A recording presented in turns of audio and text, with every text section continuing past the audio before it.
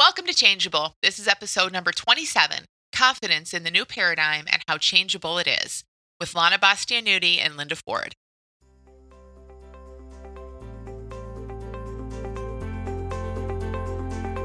Welcome, and thanks for tuning in to Changeable, a podcast about breaking habits, ending anxiety, and the ironic way change really works. And now, here's your host, Dr. Amy Johnson. Hey guys, welcome back to Changeable. I'm excited to share this conversation with you about confidence, because confidence is one of those things that I remember years ago coming across this new paradigm and just having my mind blown at what this meant for what I thought and believed about confidence. So maybe like many of you, I went through most of life thinking like, all right, confidence is kind of like a personality trait in a sense. Like you're sort of born with some degree of it, or you're born with very little of it. It's certainly malleable to some extent. So we can do things, we can foster our confidence, we can work on it, we can rearrange our lives to try to put ourselves in around people and situations that bring out our confidence, which is really hard to do. But, I tried to do that for years, and it did look like there was a range, like it could move up and down, but the range was kind of narrow because it was sort of just a fixed thing. And coming across this new paradigm completely turned that around. So in the new paradigm, when we talk about that place beneath our psychology, beneath our experience, our moment-to-moment experience of life, where everything that we're looking for is our health, our resilience, our peace, confidence is there too. Because think about it. Even if you think of yourself as a person who has a healthy dose of confidence or very little confidence, you don't have the same experience of confidence every moment of your life, do you? I mean, it moves. So what that tells us, especially from within this new paradigm, is what's moving is our psychology, our thoughts, our feelings, our behaviors. Now, if that surface level psychology is moving, and that's where our insecurity, that's where worry and insecurity live. Beneath that is something that's, kind of like confidence. Now, I don't mean the kind of confidence that my 7-year-old has that we're kind of trying to knock down a few rungs because he thinks he's like the best of the world at everything. I'm kidding. We're not really trying to knock it down. But, not the kind of confidence that he has where he says, I could probably beat Messi in soccer. He's not that good. He thinks he's just like amazing at everything. Not that kind of confidence. That's not what's innate. That's thinking, but beneath our psychology, beneath our moment-to-moment experience of life, there's a steadiness. There is no insecurity. There is no worry. There is no fear. Those are the things that take away or distract from our feeling of natural confidence. Now, when I started to hear that and again see evidence in children everywhere, children just exude confidence except for when they're thinking an insecure thought, and then just like us, they don't. But we see it so clearly in them because even when they think insecure thoughts, they don't tend to hang on to them so much. So they tend to have this natural, what we adults call natural resilience and natural confidence, but we have it too. We have it too, no matter how old we are. We're just thinking over it. So this whole topic of confidence was so huge and fascinating for me. And it was really awesome to see, wow, I don't have to do anything to get back to my confidence. Just like everything I ever share on this podcast, we don't have to do anything to get back to our peace or our habit freeness or our clarity or our health or any of that. It's more about just seeing through what's in the way of it, knowing that there's only moving, changing, fleeting experience covering it up. So in today's episode, I talk with my colleagues, Lana and Linda, and they've written a book called Women in Confidence: The Truth About the Lies We Tell Ourselves. So they have this, talk about confidence from this new paradigm, and they do it in a really cool way in their book through some lies, some misunderstandings about how things used to look. I can't feel confident if I don't look good, or I'm not confident enough to be on my own without a partner, things like that. So They have 9 lies that they go through in the book, and we're going to talk about some of those in this episode. But as you listen, just really kind of listen in for that deeper sense, kind of that flipped on its head view of confidence, that it's there by default. We don't have to manage it. And that the only thing we're ever up against is some thinking on top of it that feels kind of real. So thanks for listening. I hope you enjoy this episode. Hi, Linda and Lana. Welcome to Changeable. Hi there. How are you? Good. Hi, Amy. Lovely to be here. Yeah, thanks for being here. I'm excited to have this conversation about confidence, all things confidence, because I think this is obviously a huge topic, something that you guys know so much about and have been looking into so much recently. And it's a really cool thing. It's a great illustration of kind of new paradigm versus old paradigm thinking. You know, confidence is one of those things that we can see through this new paradigm in a way that looks really different from how the old paradigm talked about it. So I'm really excited for this topic and to have you experts on confidence here with me. Yeah, we've certainly gone through that journey of, throughout our lives, experiencing both paradigms. So yeah, it's been quite a journey for us. Yeah. So let's just start with kind of a basic question of like, what is confidence? I don't even know what I mean by that, but what is it as you guys just see it? Like what shows up in your head as I ask that question and from where does it come? Yeah, it's such a great question. And I'd have to say for me, Amy, after spending the past year writing this book and exploring this topic, for me, it is just feeling freedom, the freedom to be myself, to show up in all kinds of situations and circumstances in my fullest way. And that means, sometimes I'm confident and sometimes I'm not. And it's okay. But to feel that freedom to be okay with however I show up is just beautiful. That's the way I want to live. Yeah. And for me, I'm very similar. For me, it's the expression feeling comfortable in your own skin really resonates with me because when I reflect back on experiences where I could be seen to be confident and I look at those experiences, I really see that, boy, I actually didn't have a lot of thought about me as a person. I was just comfortable in my skin and just showed up. I was just being, and I didn't have a lot of personal thinking going on. We have this kind of, if I could just add on to what Lana's just said, we've got this kind of premise that confident people are very slick and charismatic and, kind of outgoing. Mm. And for me, like I just said, confidence is just, if I screw up in public or if I kind of look silly or whatever, or if I don't have much to say about something, there's a real confidence can still come through in those moments. And it's not about all this slickness and not necessarily, it might be. So for me, it's that freedom just to be comfortable in your own skin, to be yourself, no matter what. Yeah. So given that, right. So if it's just feeling like ourselves, feeling comfortable, given that we don't always feel that way, when do we feel that way? If it doesn't come from not messing up in public, like how do we feel? How do we come to feel more confident and comfortable in ourselves?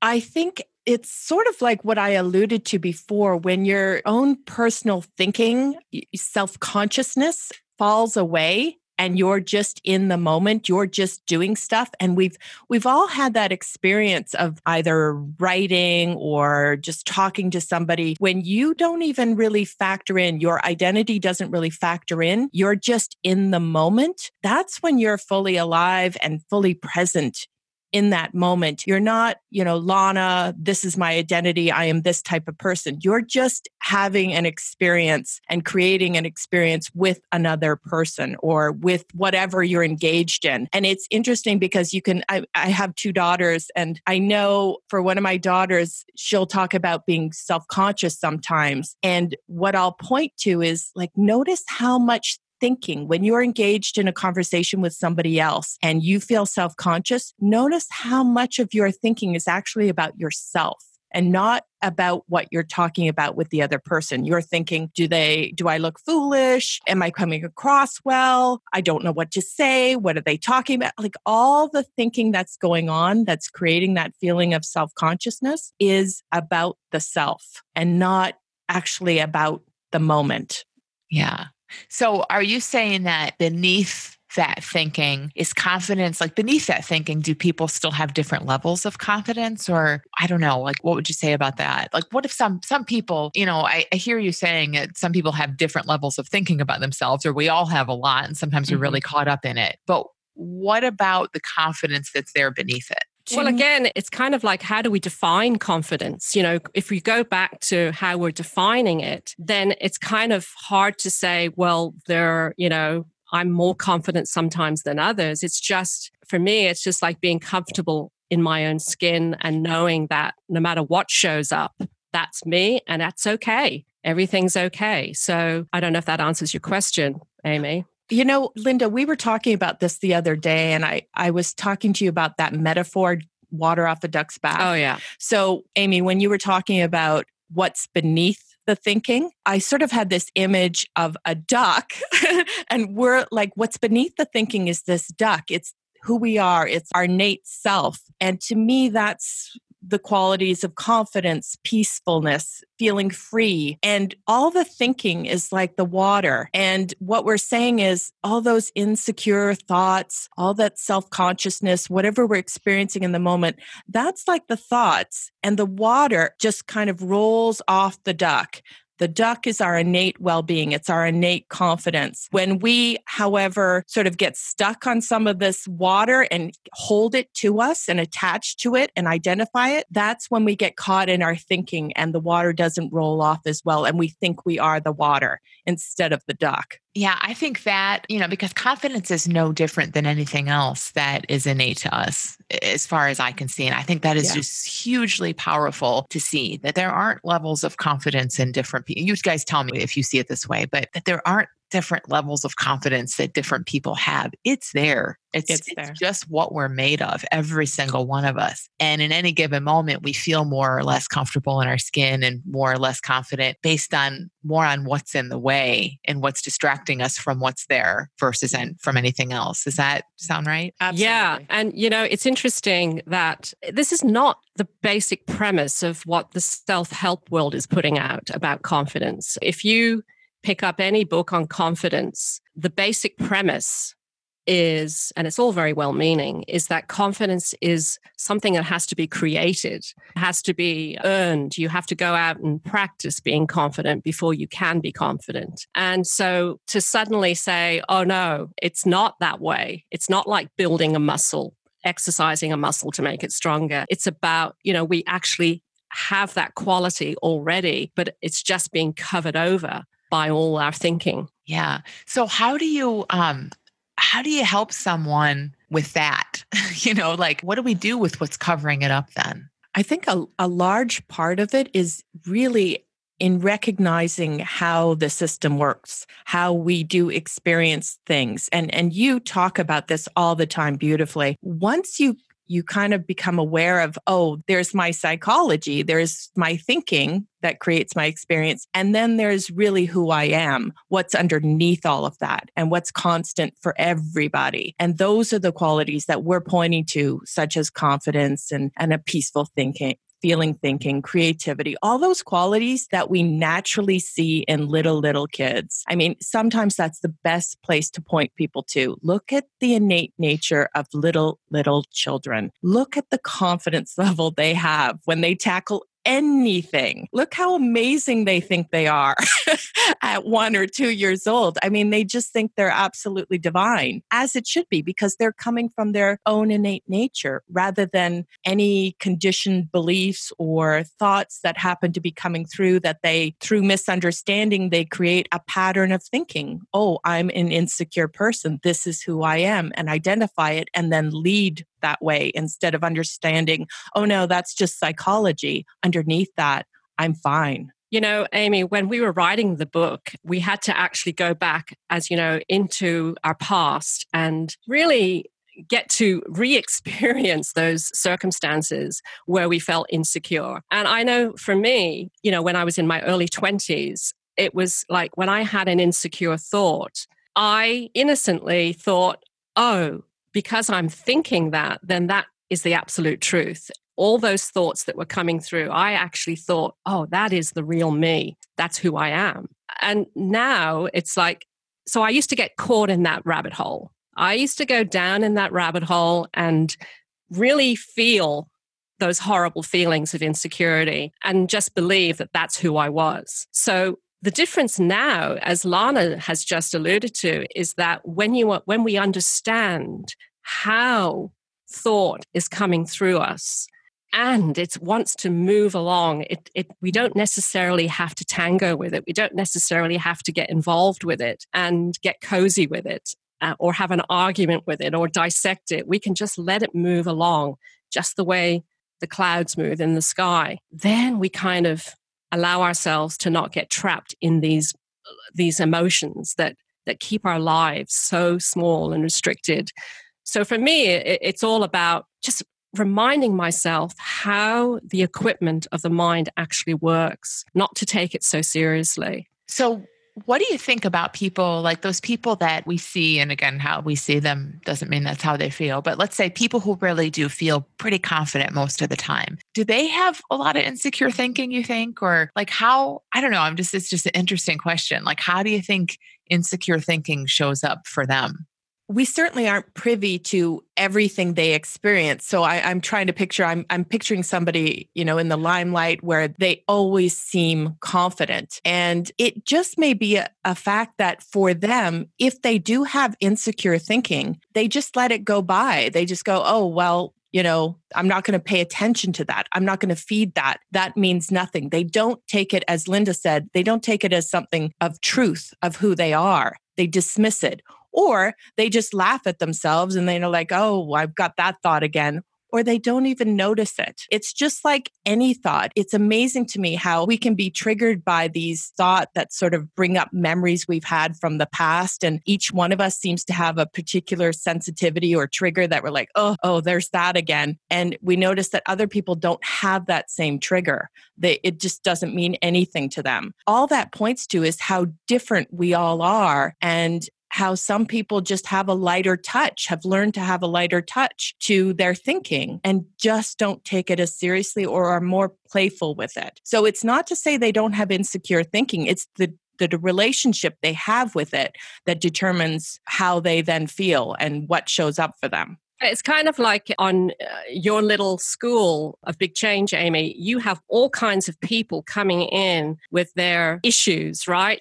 Whether it's over drinking, shopping too much, or overeating, whatever it is, the issue is there. And who knows what caused us all to have our own separate issues. But it's the same dynamics is going on about why and how we created those issues in the first place. So it's like we've all got something. And again, as Lana says, someone could show up really confident. But most people that I have spoken to who are really confident will admit that they have periods of insecurity. It's just that they don't, that's just one of their issues in their life that isn't a big ticket, it's not a big item for them.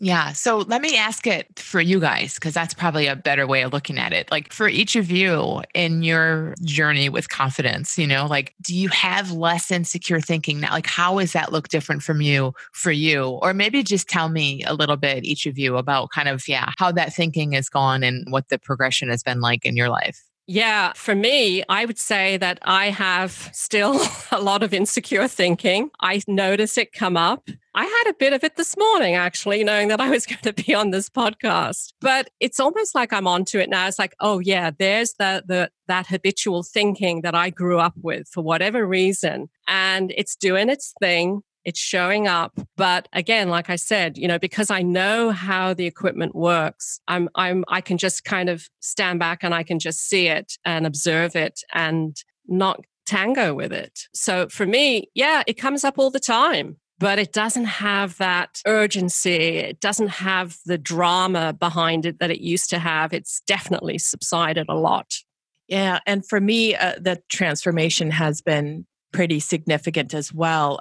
Certainly when I was younger, in my early 20s, I was so self-conscious about everything. Like everything I had to do everything perfectly. I didn't want to embarrass myself. And interestingly, I would compare myself to other people who came off as confident. And I would go down the rabbit hole of, well, why are they confident? Like, where did they get that? How did they get that? And I would be seduced by 7 steps to confidence and all of these things where I had to add layer upon layer upon layer to try to get me away from who I thought I was as an insecure person. And now when I know that, whoa, okay, I've got it backwards. I've been looking the wrong way. Actually, there's nothing in me to fix. I'm already innately well. I'm innately confident. It's in me. And I've seen it show up in my life time and time again. I just wasn't paying attention to those times. When I look back and I see those times and see how they show up, now when I have any insecure thinking, I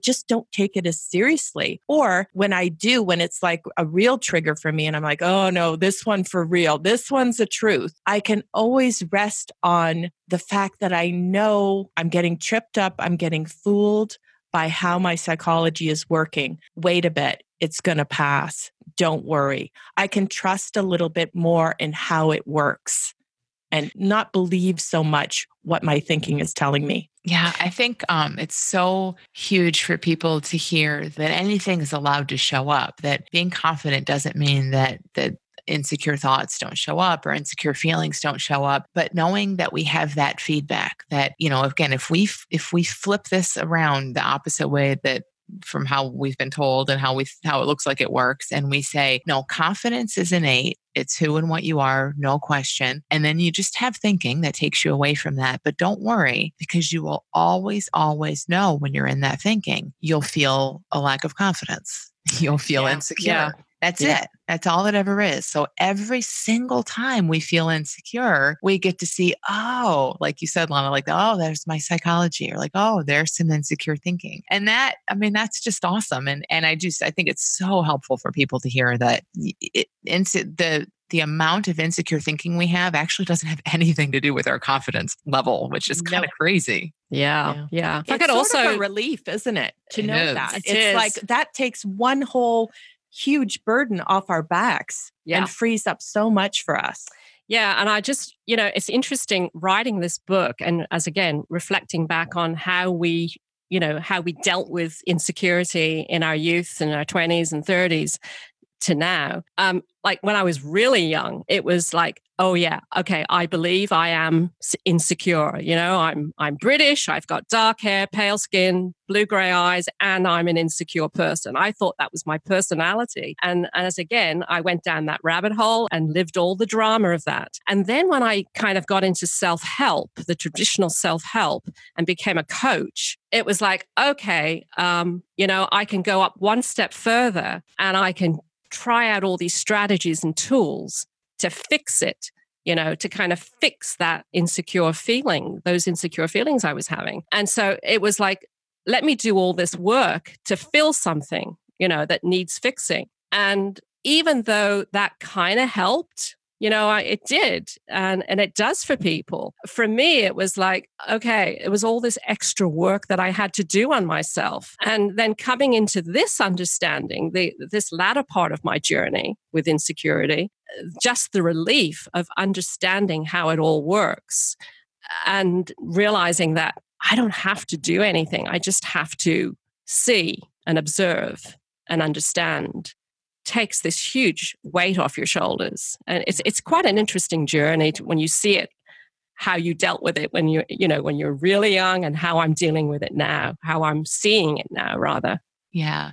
I mean, and having a sense of how things work and this understanding is gigantic. And I think it's also just really cool to see that just growing up does this. You guys talked about like in your 20s and stuff. And I mean, thank God. I mean, to anyone in your 20s, there's so much hope. If you do absolutely nothing, don't worry. Probably by the time you're in your 40s or 50s, you will feel a lot differently about yourself, which is a good thing, I mean, so it's just so cool to see how nature kind of softens our thinking, or I don't know how that works, but we were just saying this the other day, like notice how much as a teenager, you're just riddled with insecure thinking. Yes. And then as you get older in your 40s, 50s, 60s, you're like, ugh. I don't care what they think. It doesn't matter. I'm fine. You just dismiss all these thoughts coming through just naturally. Yeah. That's awesome. It is. That's such a kind design there that happens for us. But it certainly doesn't hurt to see how we work, It's like to see if you're in your 20s listening to this, hey, like listen into this conversation and see more about what confidence really is. And you get to skip a couple decades of having to grow out of it the slow way. Yeah.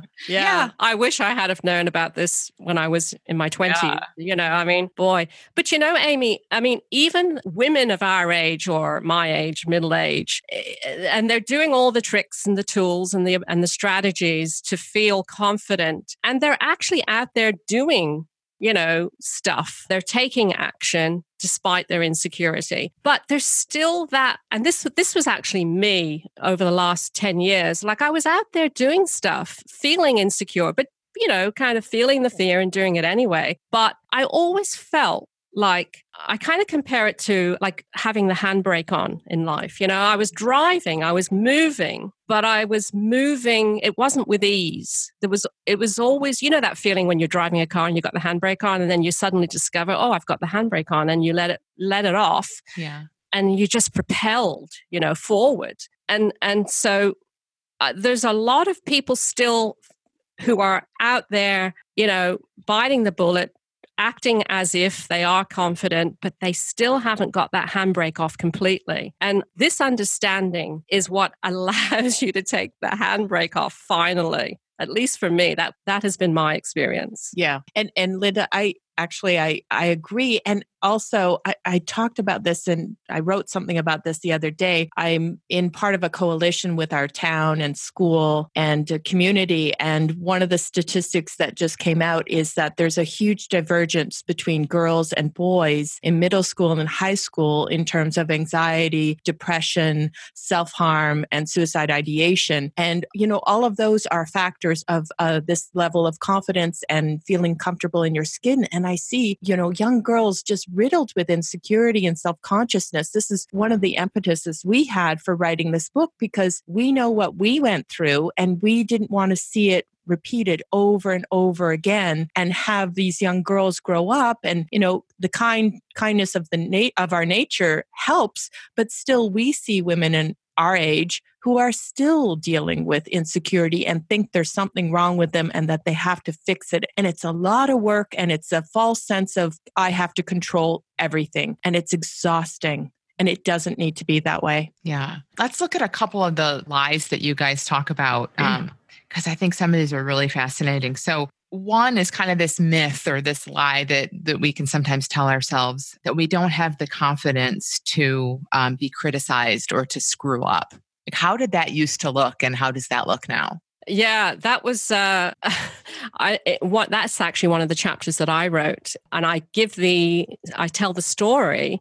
The book is all about story. We put it all out there. So I tell the story about when I used to be a high school teacher, and I'm in a parent-teacher meeting, parents everywhere and faculty, and the principal out of the blue calls me up and says, "Oh, Linda, can you just say something to everyone about the benefits of students studying Shakespeare?" And, I was a new teacher and I wasn't expecting this. It just came right out of the blue and I just froze. So I had that experience of like, I remember just wanting to disappear, and I kind of mumbled something I can't even remember.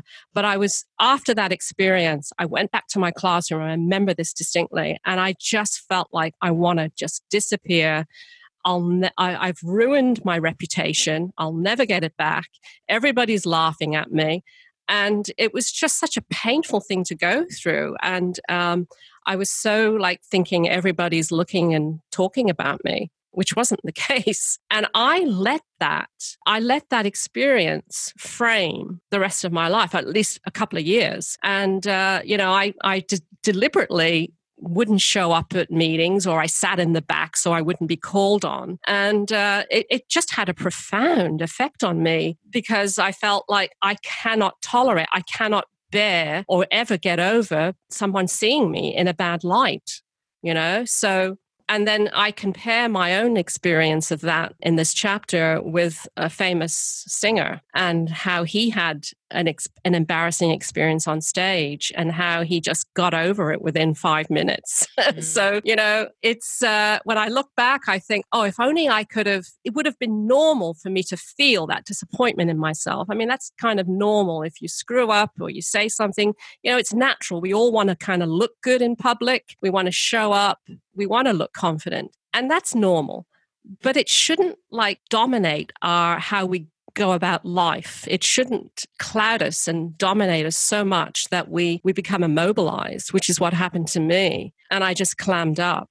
So just to see how, our thinking can really dictate how we're going to show up in life. It was quite an experience for me to go ahead. What about all the people out there who are holding on to something that happened like that? Like how, what is it that allows us? You didn't choose. You didn't say, I'm going to hold on to this, carry it around for the next 40 years or something, so it's just how it looked. But so what do we say to the people that are listening right now that are like, yeah, I had that time when I was, 15 and I've never forgotten it. Well, yeah, but you'd be amazed. I would think everybody's thinking about it. All those teachers and the principal, all those parents, I had this thing they must be laughing at me. They're thinking about it, but actually they weren't. The truth of the matter is an incident will happen in your life. Maybe you're embarrassed. Maybe you'll get caught with spinach in your teeth. Who knows? But so what? It's you get over it and you laugh about it. So something that should have been temporary for me, something that I should have, it's normal to feel bad about it. I let that become bigger than it was. Yeah. Yeah. I think it's really big for us to see that there is no event, an event is made up by each person's thinking. So that event, no doubt, is only alive in your head because, it's been years and I'm sure no one else in that room actually remembers it. And even if they did, they're not living the same event right now today at all. At the time they didn't either, so it's so cool to see how in psychology, they talk about memory being reconstructive, and that's why eyewitness testimony and things like that are so unreliable. But all reality is reconstructive. The other thing is that, we've had experience of seeing other people screw up in public and look silly or whatever, or have an embarrassing situation. And then we've seen them go on. In fact, I have a girlfriend who I was talking to Lana about this the other day, who, when she first started coaching, she had this recording and it was really bad. From my standard. And I kind of chuckled at it. And then now, 15 years later, I won't say any names, but this coach is amazing. She's doing great things. She's really articulate. And do I remember when she screwed up? No, not really. I just know of how she is now. So, if you look at it from that side too. Yeah. The other thing about these events that we're kind of talking about is, and you've sort of alluded to this as well, is we're the ones who innocently reignite them in our minds by going over them and over them and over them and making them come alive again. And then because we make them come alive, we feel everything all over again as if it's happening and it's not. And just recognizing that. And one great example is when you go to a family reunion or just a family celebration, it's amazing when you reminisce about, an experience you've all had and everybody has a different story about it. And everybody's like, no, that it wasn't during the day. It was at night. And somebody else like, no, it wasn't. It was in my bedroom. Everybody has a different memory, different recall, different experience of the event. And that's just how our system works. But when we grab onto innocently these events and we enlarge them and sort of create a real emotional trigger with them, and reignite them constantly and then identify, attach with it, we're creating our monster innocently and thinking it's real. Yeah. And luckily the feeling of that is always there to bring us back home. That's what I'm hearing so much in this conversation. I hope other people are hearing about confidence is that if we're willing to say that confidence is there by nature and there's so much evidence that it is, and that only our insecure thinking that looks real is the only thing that ever gets us in the way, well, you're always going to know when you're in made up, reconstructive, subjective thinking, like you're talking about, because you're going to feel bad. That's it. Yeah, exactly. See that and let that, like, oh, that's right. I don't need to take this quite so seriously. And that we're really quite literally kind of bounced back to confidence from that point on is amazing. Yeah, it's funny because people are always like, well, I don't want to feel insecure. I don't want to have any of these quote unquote negative feelings like that. I don't want my life to be like that. Except those feelings are always a gift to us, telling us where we're like, how far off are we? Yeah. Like trying to help us get back and wake us up. Yeah, that's awesome. Well, thank you guys so much for this conversation. I think it's going to be so helpful and eye-opening for people everywhere, and just seeing how changeable confidence is. You guys have lived it, and we're not just like sharing nice stories here and saying, oh, isn't it great? We're not in our 20s anymore, but there's like a reason, there's mechanics, there are principles and mechanics behind why our confidence levels, or our insecurity, I should say, is so changeable. And I love that you guys point people there. Super helpful. So thank you so much for being here. Well, thank you for the opportunity, Amy. Thank you for listening to Changeable. If you're enjoying this podcast, please let me know. Subscribe to the podcast so you get each new episode as soon as it's ready. And please consider leaving a review so that others who need change can find their way here. Also, I would love to hear what you want to hear about on this show. You can drop me a line at amy@dramyjohnson.com to let me know what's on your mind and what kind of topics you'd like to hear addressed. If you're looking for more confidence, if you want to see more about this new paradigm, really see how life works in this new way. If you're looking for freedom from habits or anxiety, the Little School of Big Change is absolutely the place to be.